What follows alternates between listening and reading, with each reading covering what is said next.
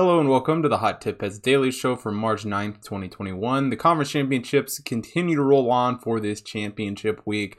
We crowned two more conference champions. Two more teams punched their tickets to the big dance last night. So we'll talk about all of that. But before we get into that, let's take a look at both of the bets we had from yesterday. Now, these two bets were two of the more brutal losses that I think we have had in quite some time. We start out with Horizon League matchup between Milwaukee and Cleveland State. Milwaukee was 3.5 point underdogs here in this one, and they led for pretty much the entire game. Up until about the final media timeout, they had the lead, and that came down, and they just blew it. They just couldn't make shots. End up losing this game 71-65.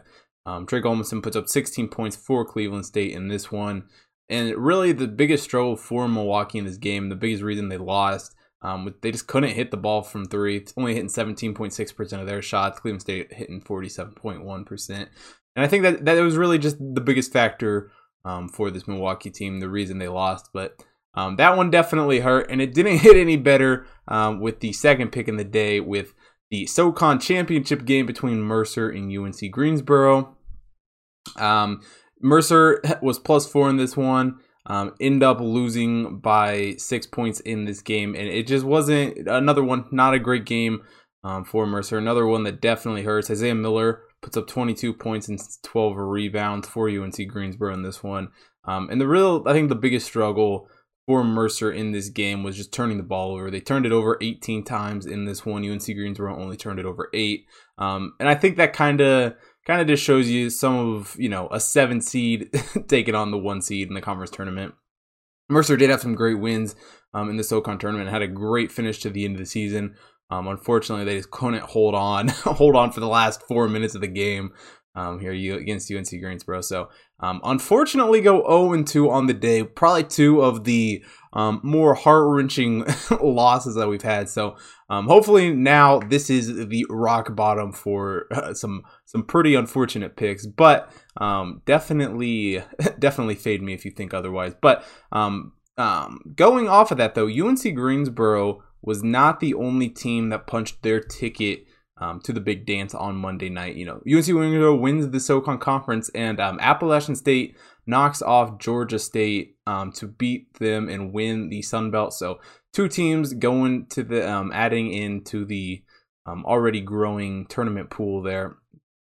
And another interesting game on Monday night, Oral Roberts taking down the 1 seed South Dakota State in the Summit League.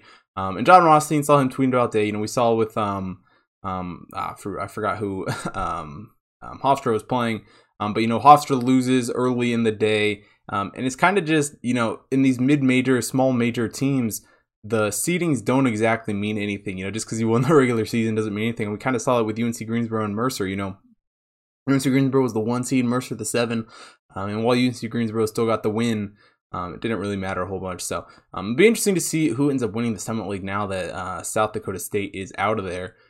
But we did get also on Monday, got the new AP poll rolling out. Gonzaga staying as the #1 team in the country, been the #1 team in the country the entire season. Baylor back into 2 after Michigan drops a couple games. And the 3 seed is basically just the revolving door of the Big Ten. This week it's Illinois, Illinois 3, Michigan 4, Iowa 5. But those 3 teams kind of just shuffling in and out of the of the top 4 there, top 3.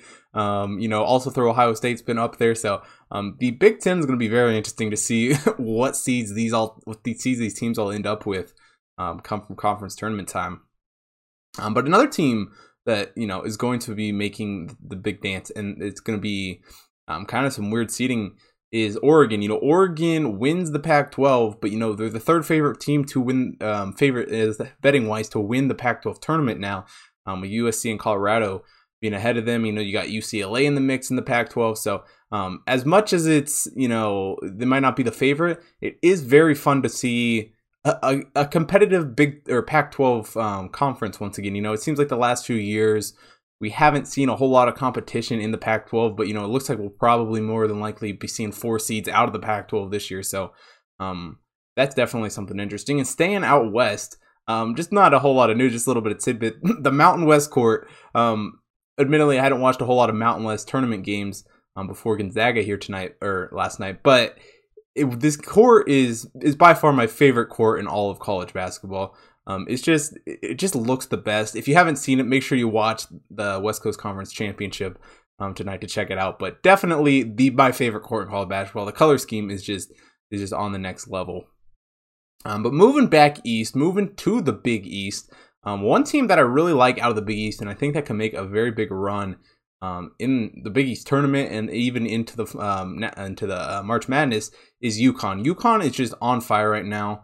They just got everything going together. And Creighton's taking a little bit of a step back. Yeah, Sean McDermott is reinstated yesterday, so he'll be back for Creighton, back coaching them. But I really do like this UConn team. I would say Kimball Walker like-esque, run for them in the tournament maybe. So definitely a team to look out for. Another player that made a big splash on Monday, Cade Cunningham, becomes the fourth player in Big 12 history to win, or fourth freshman in Big 12 history to win Player of the Year. So definitely congratulations to Cade Cunningham on that one.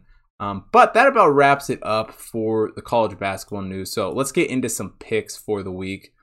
We start out with Iona taking on Quinnipiac. Now, Iona has been on break since February 20th, so they could be a little bit rusty in this game, but they did do decently all right in the regular season. 8-5 on the season for this Iona team. Quinnipiac slightly worse at 9-12, and this Iona team has done a very good job shooting the basketball. 35.9% from beyond the arc, while Quinnipiac only hitting 27.5%. Iona also doing a great job shooting free throws at 74.5%. Quinnipiac only hitting 69.6%. Quinnipiac also struggling from the field, 47.5% effective field goal percentage, while Iona shooting much better at 52.5% effective field goal percentage. But one thing that kind of jumps off the board for this Rick Pitino led Iona team is just how good they've been on offense. 191st in adjusted offensive efficiency for this Iona team. While Quinnipiac not doing very great, 339th in adjusted offensive efficiency, which, when you're bottom 5% of offenses in the country, it is very hard to win basketball games. And it really shows for Quinnipiac in their offensive rebounding, only pulling down 21.2% of the rebounds off the offensive glass. Iona, on the other hand, pulling down 33.1%. So, Iona is a decently heavy favorite for a tournament game, sure, at -6, but I think that they easily get that cover in this one in advance to the next round. So like Iona, -6 for the first play of the day. And moving on to the second game of the day, we got Southern Miss taking on Rice. Rice is 4.5-point favorites in this one.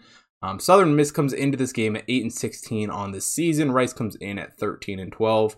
One thing that I really like about this Rice team is how good they've done on offense. 133rd in adjusted offensive efficiency. Southern Miss only 303 in adjusted offensive efficiency. And it really does show for how good this Rice team has been playing. Hitting 35.8% of their shots from beyond the arc. Southern Miss only hitting 32.3. Rice also shooting the ball very well from the free throw line. 72.1% from the free throw line. Southern Miss only 68.8%. Rice also doing a good job of shooting from the field, though, too. 52.3% from the field, while Southern Miss only an effective field goal percentage of 47.6%. And it also shows up for Rice in their rebound, rolling down 27.6% of the buckets off the offensive glass. Southern Miss, on the other hand, only pulling down 24%, or 24% off the offensive glass. So while this is it's not a huge favorite or huge spread here for Rice, only 4.5 points, and I think Rice, with how good they've been playing recently, should have really no trouble covering this one. So like Rice, -4.5 for the second play for Tuesday's card. And that is about it for picks for the card. So make sure you're following me on Twitter and Instagram at HotTipBetsChris. Also make sure you're following the BetStampus account at HotTipBetsChris, so you don't miss any of my picks as soon as they go live. You can see all the picks well before episodes are dropped. You can also follow the Hot Tip Bets main account on Twitter, Instagram, Facebook.